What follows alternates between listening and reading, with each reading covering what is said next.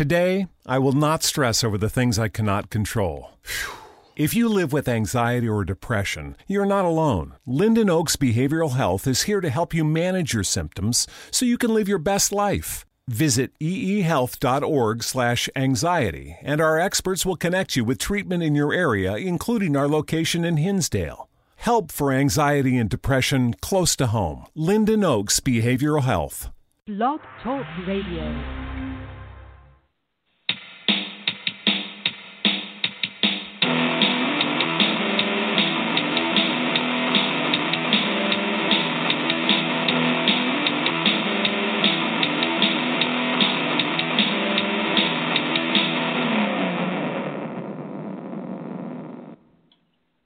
Hello, everyone, and welcome back to Climbing the Ivy on the Fansided Network.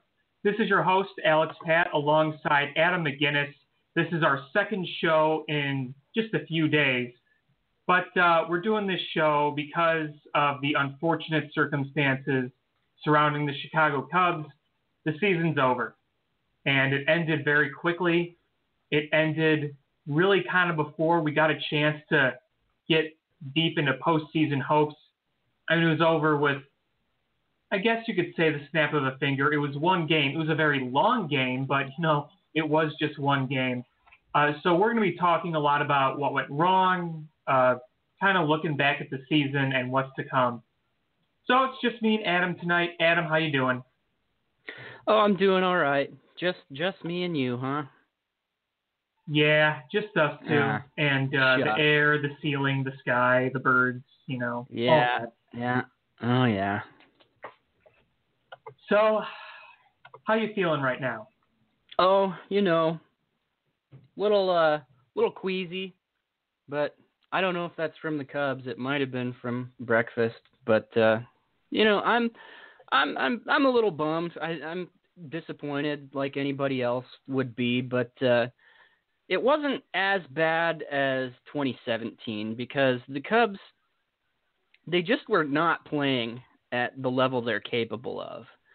And so part of me just kind of expected what happened on Tuesday. And so I still was rooting hard, wanted them to win, and it was really disappointing to see them lose, but I had kind of already ripped that Band-Aid off beforehand. I kind of know what you mean because during Tuesday, like during the day at work, I was thinking about the game later that night. And I kind of did that thing where you're hoping for the best and you feel semi-confident in the best, but you're also kind of mentally preparing for this team to lose. Because, look, sometimes when you get really overhyped about a game and they lose, it could just rip your heart out. To be honest with you, I never really had that sensation with this Cubs team. The most I had it was with game 163 because I really thought the Cubs could win that game at home. After that loss, I kind of, like I said, I kind of saw both ways and how it could go and prepared for both. Well, 2015, yeah. They got far. 2017, they got far, so I wasn't as sad. But, game 163 was a little different. Yeah, well, and that's exactly it, because last show we talked about how the playoffs, it's a different feel. It's like hitting the restart button, fresh start. But when they played game 163 and the offense was as stagnant as it had been for the last month and a half, that's when I thought to myself, okay, well, maybe they're not going to snap out of this.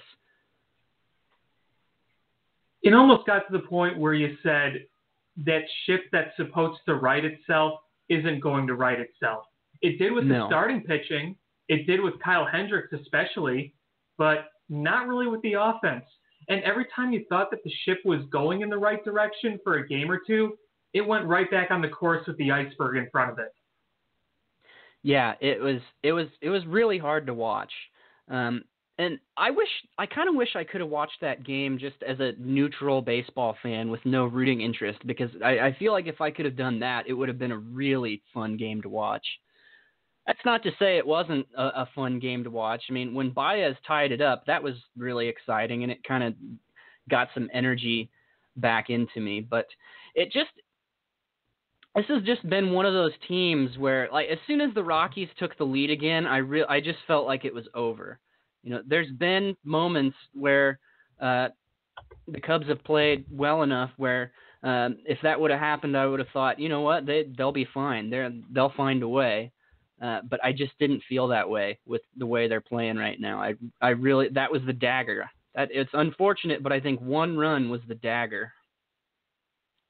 Well, as soon as they took the lead late in the innings, I thought it was pretty much over. And, you know, I really thought that the Cubs' chance was that inning where they had Baez at second with one out.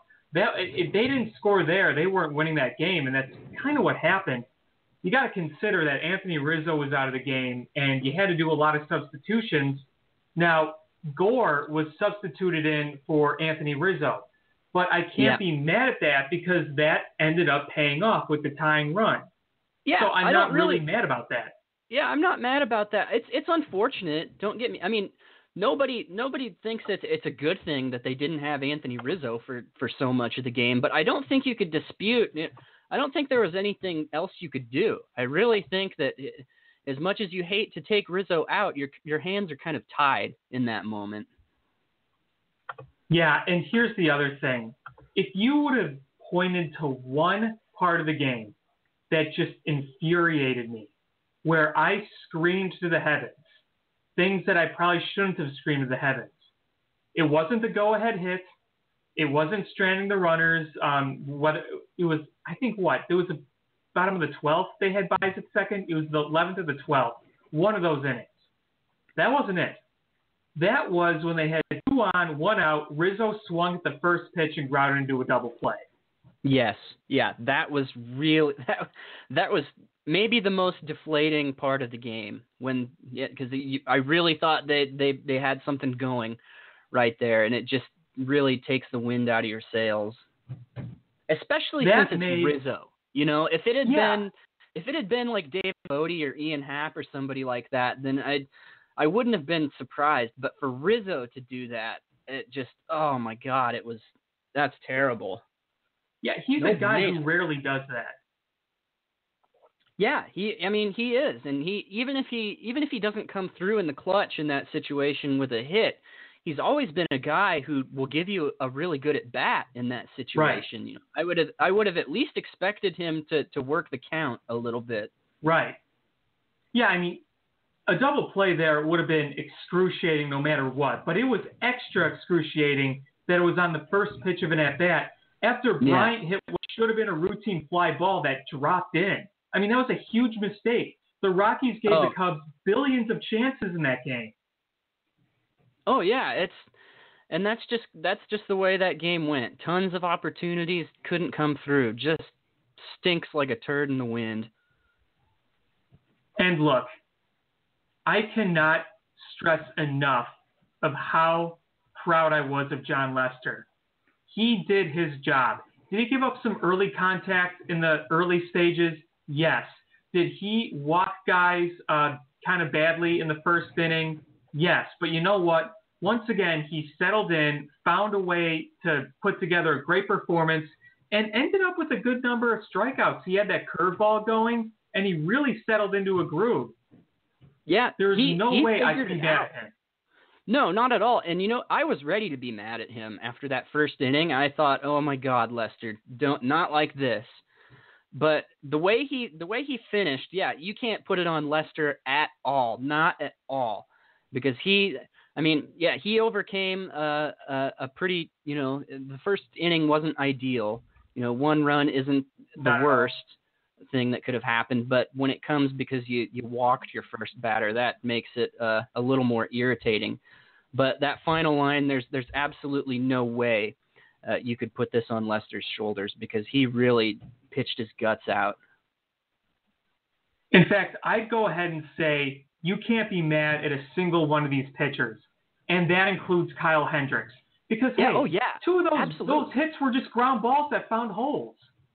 Yeah, I get it because I've done the same thing, that in the moment in a game like that, you say irrational things in the heat of the moment. I'm guilty of that. I did the same thing on Wild Card night. I said some things that after thinking about it, I'm like, that was probably stupid. I just said that because I was ticked off.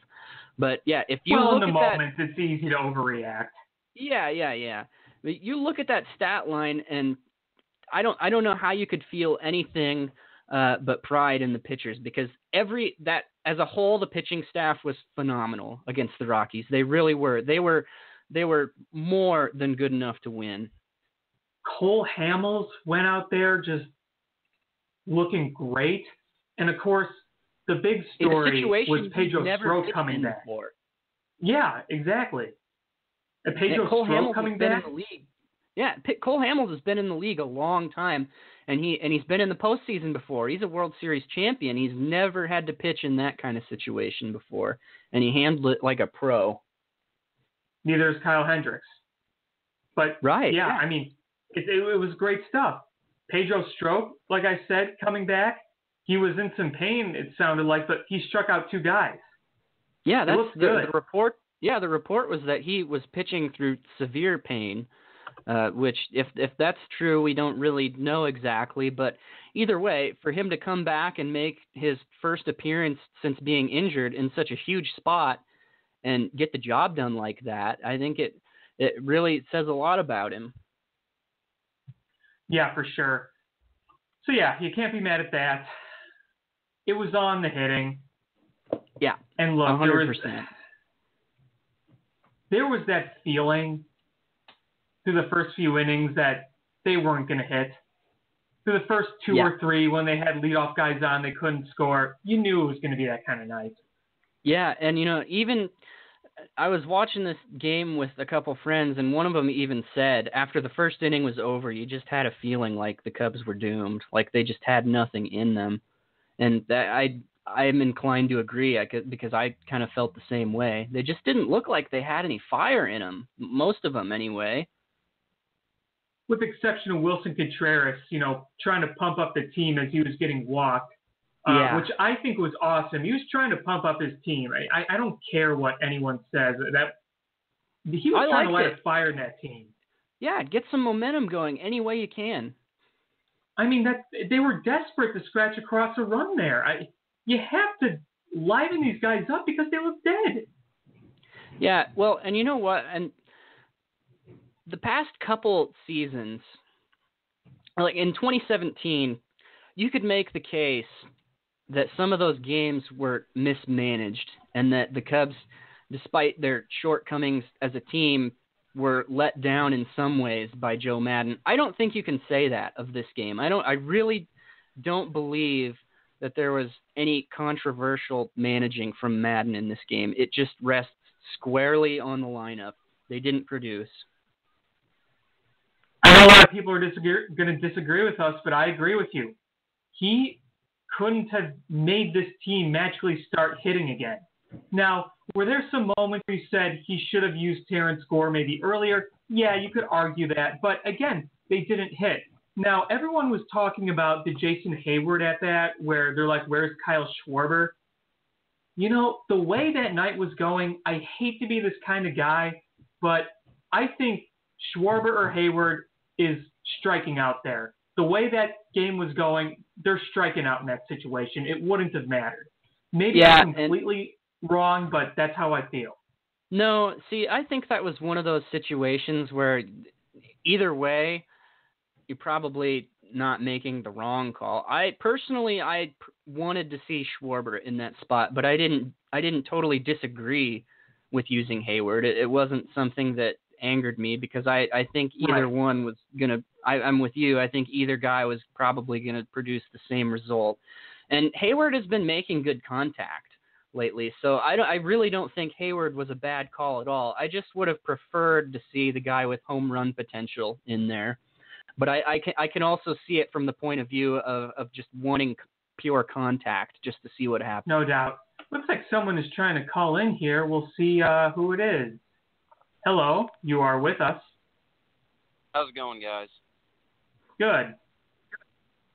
Just something to chew on for you guys.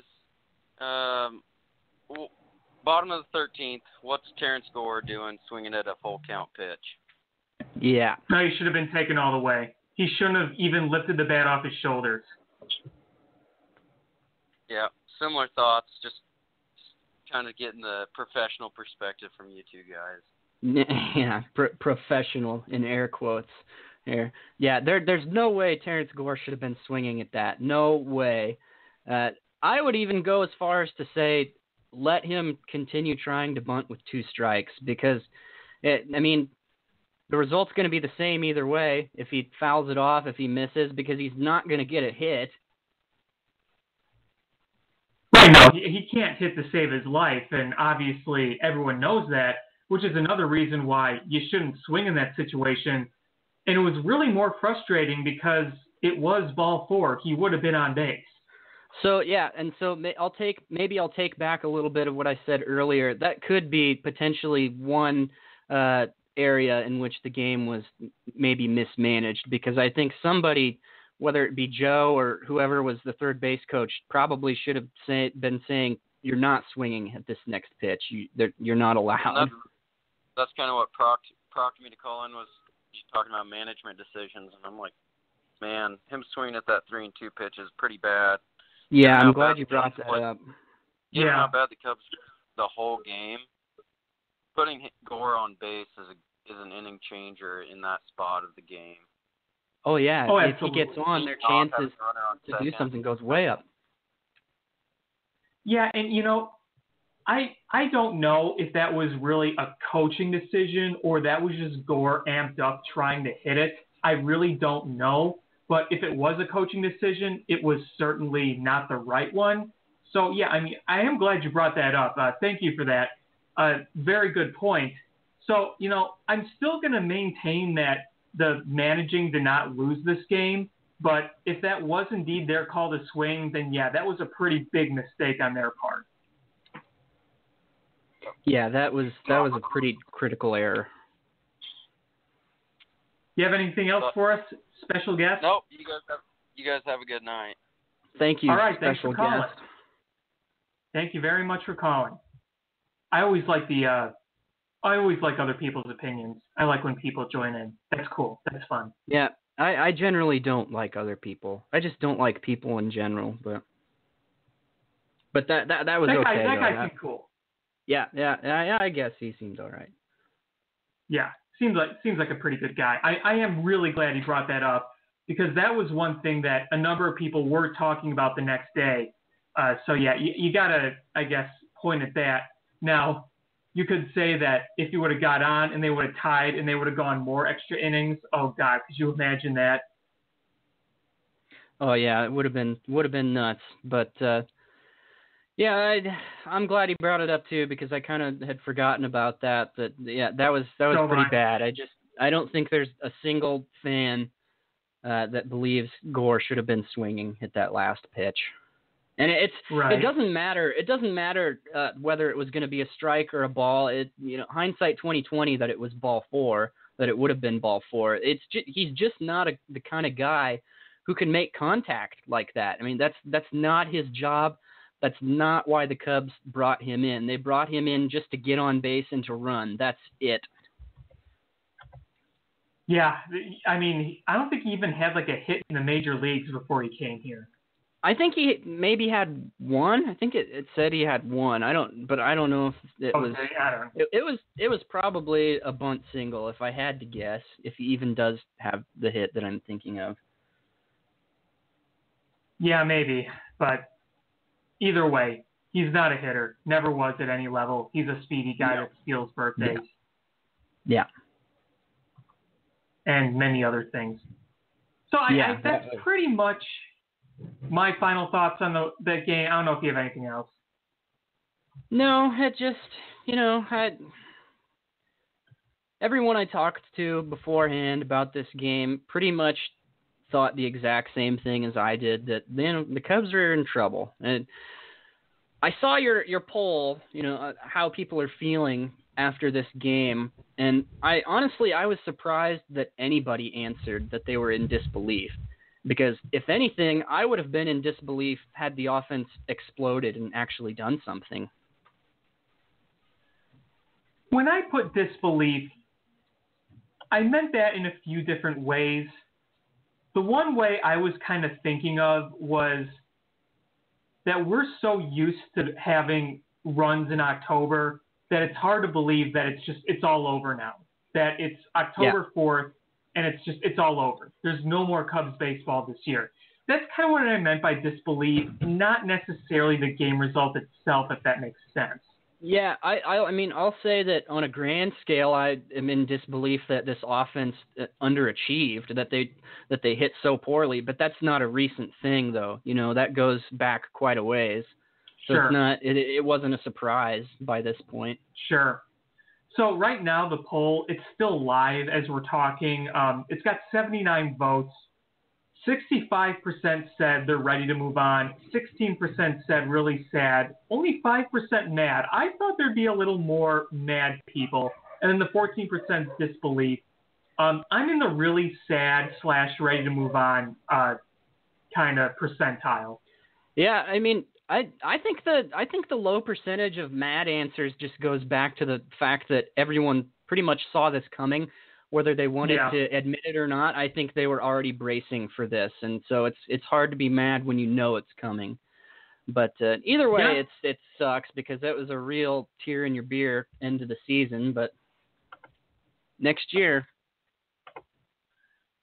So if we're going to talk about the way the season ended in the context of looking back as a whole, because look, there are long seasons for every team. Whether they're good, whether they're bad, it's a very long season. But you're really kind of judged on how you finished. In the end, they still had 95 freaking wins. With Darvish being hurt, with Chris Bryant being hurt, with Pedro Strop, Brandon Morrow, with the offense lacking, with guys not developing like you want, with a lot of things going wrong, 95 wins. But we're sitting here looking at that team thinking, man, what a shortcoming this team was, even though 95 was kind of where we projected the team to be. Yeah, you took the words right out of my mouth there. 95 wins despite everything they went through. So many things went wrong. Looking back on it, 95 wins is perfectly fine. You know, even if everything goes right, I think 95 wins is a great regular season. It's just such a really horrible way to fizzle out, especially after everybody pretty much believed the Cubs were going to win the division, and then just like that. That's what's so disappointing to see. But I would say that, you know, given the circumstances, they had a great regular season. I think we just saw the writing on the wall, the way the offense was going. Right, and I think what makes the season so disappointing was simply that they didn't win when it mattered. They won plenty of games in amazing fashion. We talked about it on the last show. The Bodie walk-off, the Hayward walk-off, the Rizzo walk-off, the other Bodie walk-off, the comeback against Atlanta. They won a lot of games in amazing fashion, but when you can't win when it matters, back-to-back games at Wrigley Field, watching the other team celebrate on your turf, it rips your heart out and it gives you a pretty sour taste of how it ended. You don't want to be the fan that watched the other team celebrate on your home field, especially 2 days in a row. Yeah, it feels bad, man. And, you know, like we said, I had hoped that they could turn the Jets on since it's October baseball, but, you know, after that tiebreaker game, I just really thought, they're in trouble. This isn't going to go well tomorrow. Right. It's so frustrating, too, because we've been preaching to believe in this Cubs team all season. But when it came down to the nitty-gritty, with the way the Brewers were playing, with the way the Cubs couldn't muster a consistent offense, you know, the belief just kind of sank. Yeah. Just sank. You know what? I think that even had they won that game and advanced to the NLDS, I think in my heart of hearts, I'd really believed that this team wasn't built for a big run. And I don't mean before the season started that they didn't make the right moves. They absolutely did. I just think that with everything that happened, it was going to be pretty hard for them to make any kind of a serious run, especially with their bullpen. Because once you get deep into the postseason, it's pretty crucial that your bullpen is lights out. And I just didn't see that being the case with the Cubs. Even though they did really well against the Rockies, I couldn't see them holding up over the course of October. Comparatively, anyway. No, I mean, the whole second half, you saw a lot of just uninspiring play and nothing that really made you believe, even though you still tried to believe. I think it's pretty easy for a lot of Cubs fans to come out and admit and say, yeah, I didn't really foresee a very long run this year, just the way things have gone. Yeah, and even that with kind of applies to me. Yeah, I mean, and even though certain guys were pitching pretty well, it's just like someone like Jaime Garcia or Jesse Chavez, Justin Wilson. It doesn't really matter how well they were pitching recently. They just aren't guys that inspire confidence when you're playing a team like the Brewers or the Dodgers. I just don't think they had the right guys at the right time. Yeah, sometimes it mixes, sometimes it doesn't. And I think if there's something to be excited about right now, it was the way Theo Epstein addressed the media yesterday. He was not happy. He was not afraid to tell it as it was. And he's clearly ready to start pouncing on some big moves here coming this offseason. That's the way I see it. Yeah, and I've always really liked that about Theo, that he does not sugarcoat things. He will say exactly what he's feeling, which I think is the same as what everyone else is feeling right now. And you better believe the Cubs are going to spend some money this offseason. Obviously, Harper Machado being the main targets here, which I really think they're going to make a good run at one of them. Well, and here's an interesting thing. I think most people assumed that Harper would be the big target, but with the Addison Russell news, I almost wonder if that changes things, if they focused more on Machado than they would have otherwise. It could be. It could very, very well be. And I think that's something that a lot of people are discussing right now. And Theo even came and said, our offense broke. He knows that. Yeah. And he talked about Joe Madden, and he kind of pointed to the fact that they weren't always – I don't remember what the exact quote was, but he said that there were times when they weren't kind of fully in gear. Yeah. You know what I'm talking about. Yeah, that's just it. People can blame – they can point fingers at Theo and Joe all they want, but if Chris Bryant – and Ian Happ and Wilson Contreras aren't hitting, like what do you expect Joe Madden to do about that? What do you expect Theo Epstein to do about that? That's just one of those things, That's my expert analysis right there. That's just one of those things. That's as in-depth as it gets. Okay, so here is something that a lot of people are going to be talking about as well, on top of Harper, Machado, and all that stuff this offseason. Obviously, the other one is Addison Russell. He got the suspension, and I hope that he's gone, and I think that he's probably going to be gone, even though I'm not as sure as I was a few days ago. Well, the other conversation that a lot of people are having is Chili Davis, the hitting coach. What are your thoughts on that? Yeah. I know last time we talked, I was of the opinion that getting rid of Chili now would be a little premature, and that drastic changes in your hitting approach, it takes some time, and starting over now would essentially be taking a year away and completely restarting everything, and I don't know that that's prudent. But the more I think about it, with the exception of Ben Zobrist and Javier Baez, and I don't even really count Ben Zobrist because he's been in the league so long that whatever he's going to do, he's going to do. I don't think it really matters who his hitting coach is. Ben Zobrist he is what he is. Zobrist. Yeah, so I'm gonna discount him. So with the exception of Javier Baez, nearly every single player in the lineup regressed from last year. Every single one. And I really expected to see some sort of improvement from either Wilson Contreras and Ian Happ this year, and they both lost a ton of power. Their plate approaches were noticeably worse. And, I don't know how you can look at that and not put some of the blame on Chile, because I just don't think it can be a coincidence that everyone got worse as soon as they hired a new hitting coach.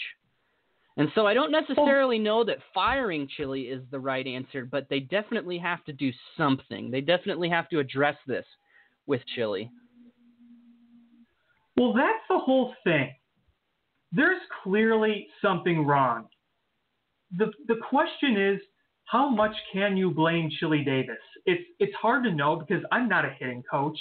I don't know anything about that stuff.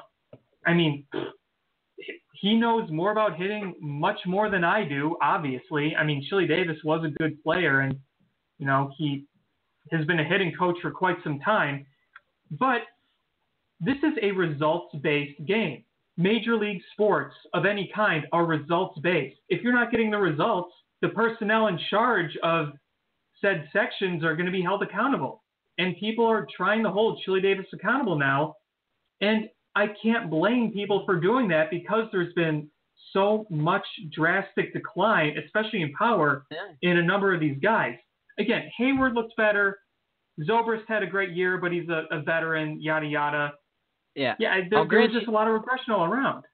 I'll grant you Hayward. Hayward did look better, but I think that there also is, the side to it where he wasn't going to get worse.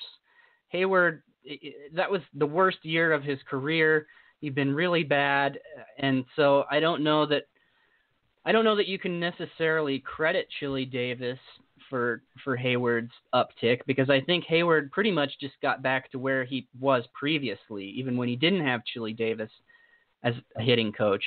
The other thing I've been thinking about too is, Chile Davis was with the Red Sox, and as soon as he left, the Red Sox lineup became world beaters. And I don't know if that has anything to do with Chile Davis or not, but it's something to think on. It's something to think about, but at the same time, I also think J.D. Martinez plays a huge role in that. Well, true. But, I mean, you got Mookie Betts had an MVP-like year, too. I mean, he's a really good player, but yes, it's something that a lot of people are talking about. And I think there's no problem with questioning Chile Davis's effect on the lineup. I just don't know if I could stand up and say it's all his fault.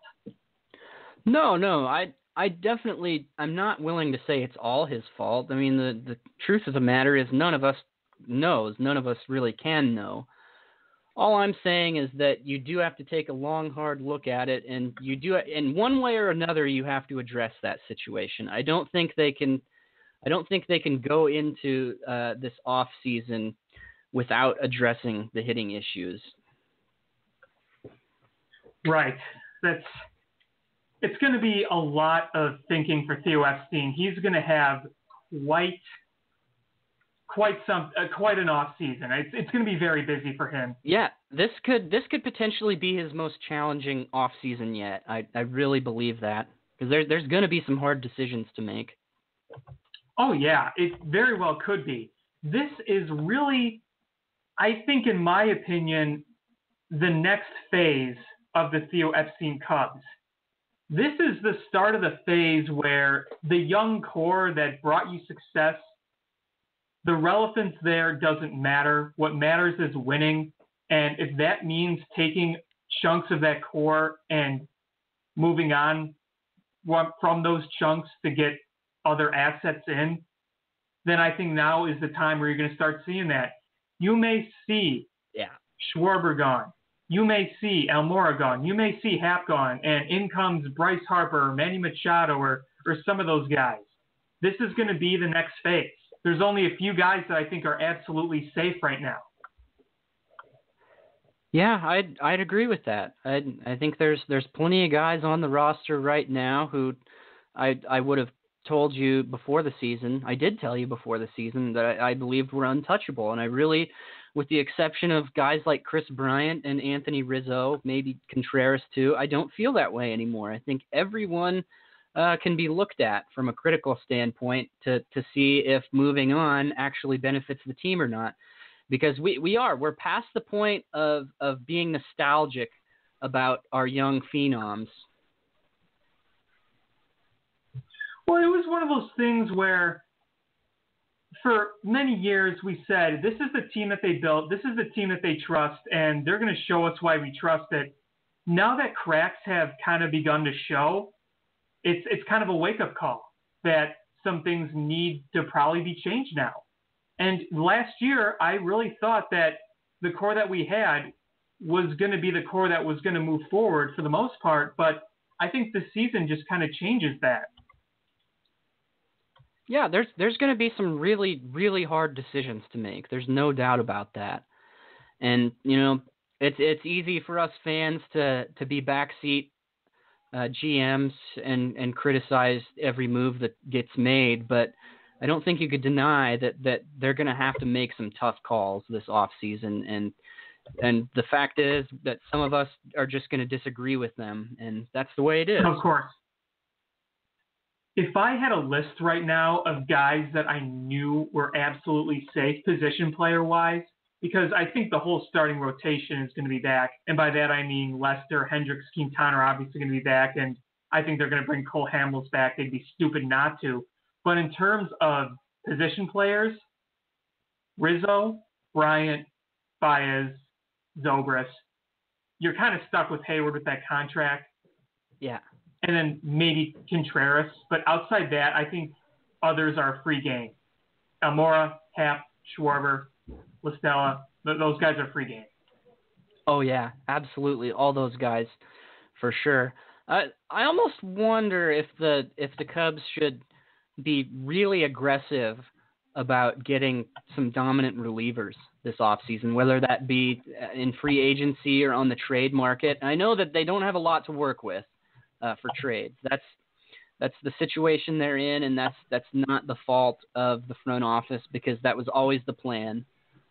You know, if you're at a point like this where you're in a window of dominance and winning, then that it usually means that your farm system is a little bit depleted. That's just part of it.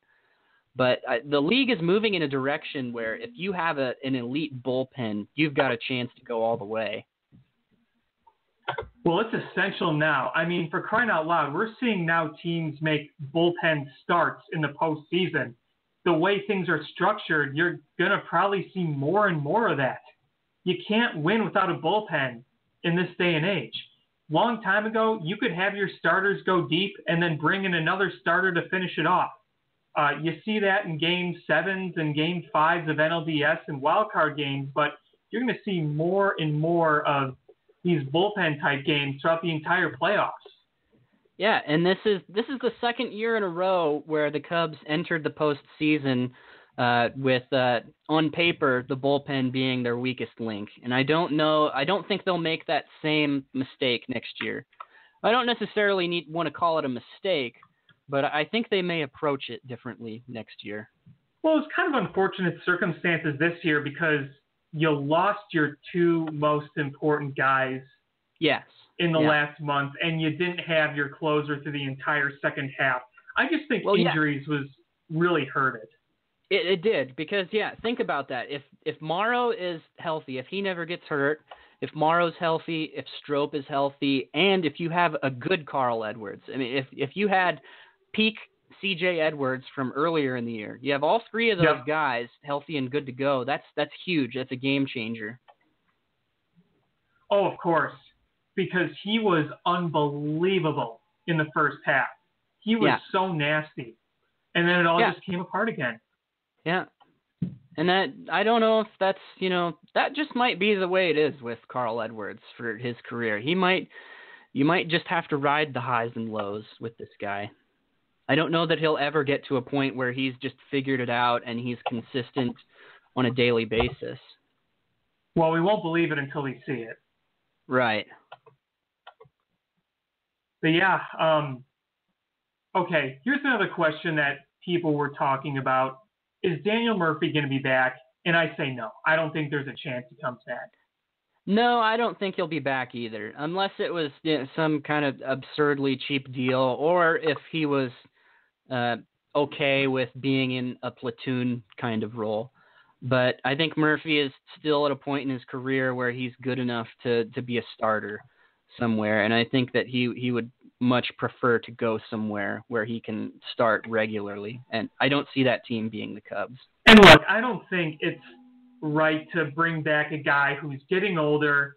His knees are bad. He could barely move. He can't field. It's just, it wouldn't be. Move on. You rented him for the rest of the season. That's all you were going to do. I don't think that they're going to bring him back at all for those reasons. Yeah, I don't think so either. I don't think it makes a whole lot of sense for either party. Nah, it doesn't. And I have no basis for this thought whatsoever. Absolutely none. But there's part of me that just thinks he never really wanted to be here.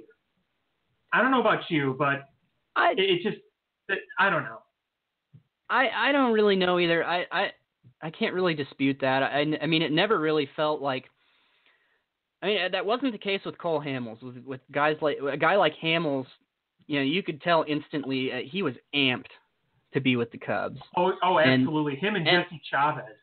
Yeah, and maybe Murphy was, but you're right. You never really got that feeling from him. And yeah, he's pretty much a defensive liability. I don't know if liability is the right word, but he's a defensive downgrade from basically every other option the Cubs have. And yeah, and it's fine too, because in reality he's not that popular among Cubs fans. So it's not like anybody's going to be terribly disappointed to see him walk.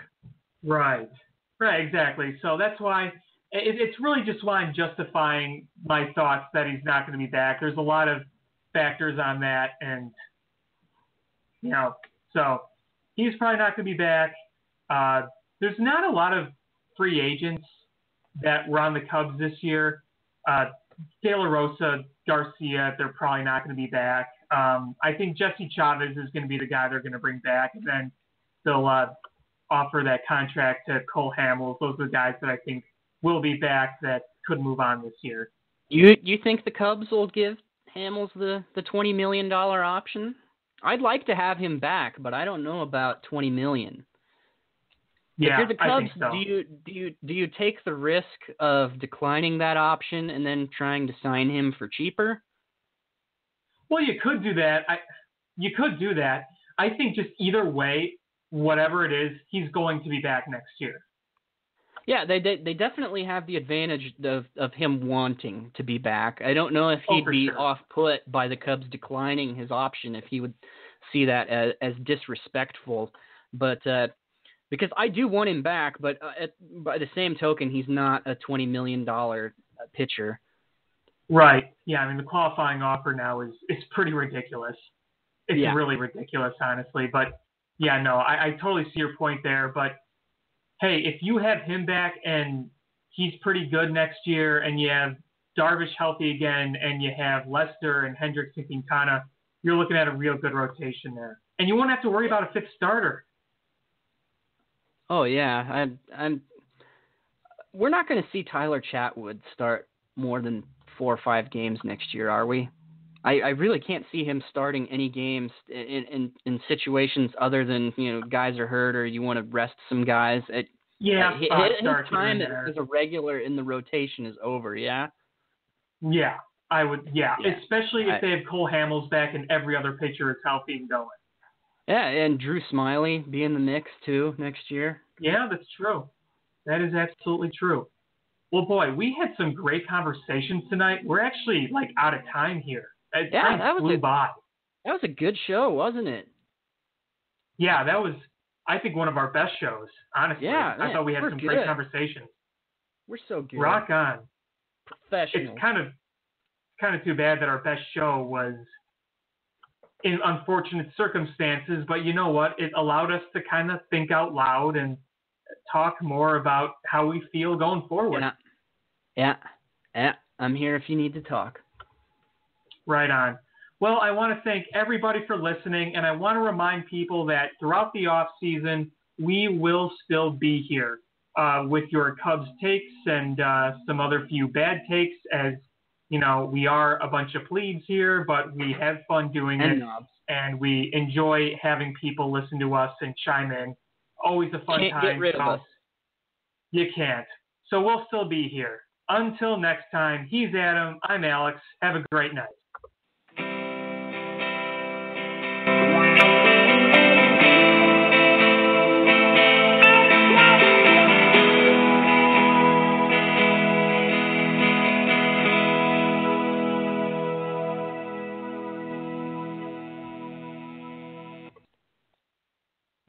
Today, I will not stress over the things I cannot control. If you live with anxiety or depression, you're not alone. Linden Oaks Behavioral Health is here to help you manage your symptoms so you can live your best life. Visit eehealth.org/anxiety, and our experts will connect you with treatment in your area, including our location in Hinsdale. Help for anxiety and depression close to home. Linden Oaks Behavioral Health. Today, I will not stress over the things I cannot control. If you live with anxiety or depression, you're not alone. Linden Oaks Behavioral Health is here to help you manage your symptoms so you can live your best life. Visit eehealth.org/anxiety, and our experts will connect you with treatment in your area, including our location in Hinsdale. Help for anxiety and depression close to home. Linden Oaks Behavioral Health.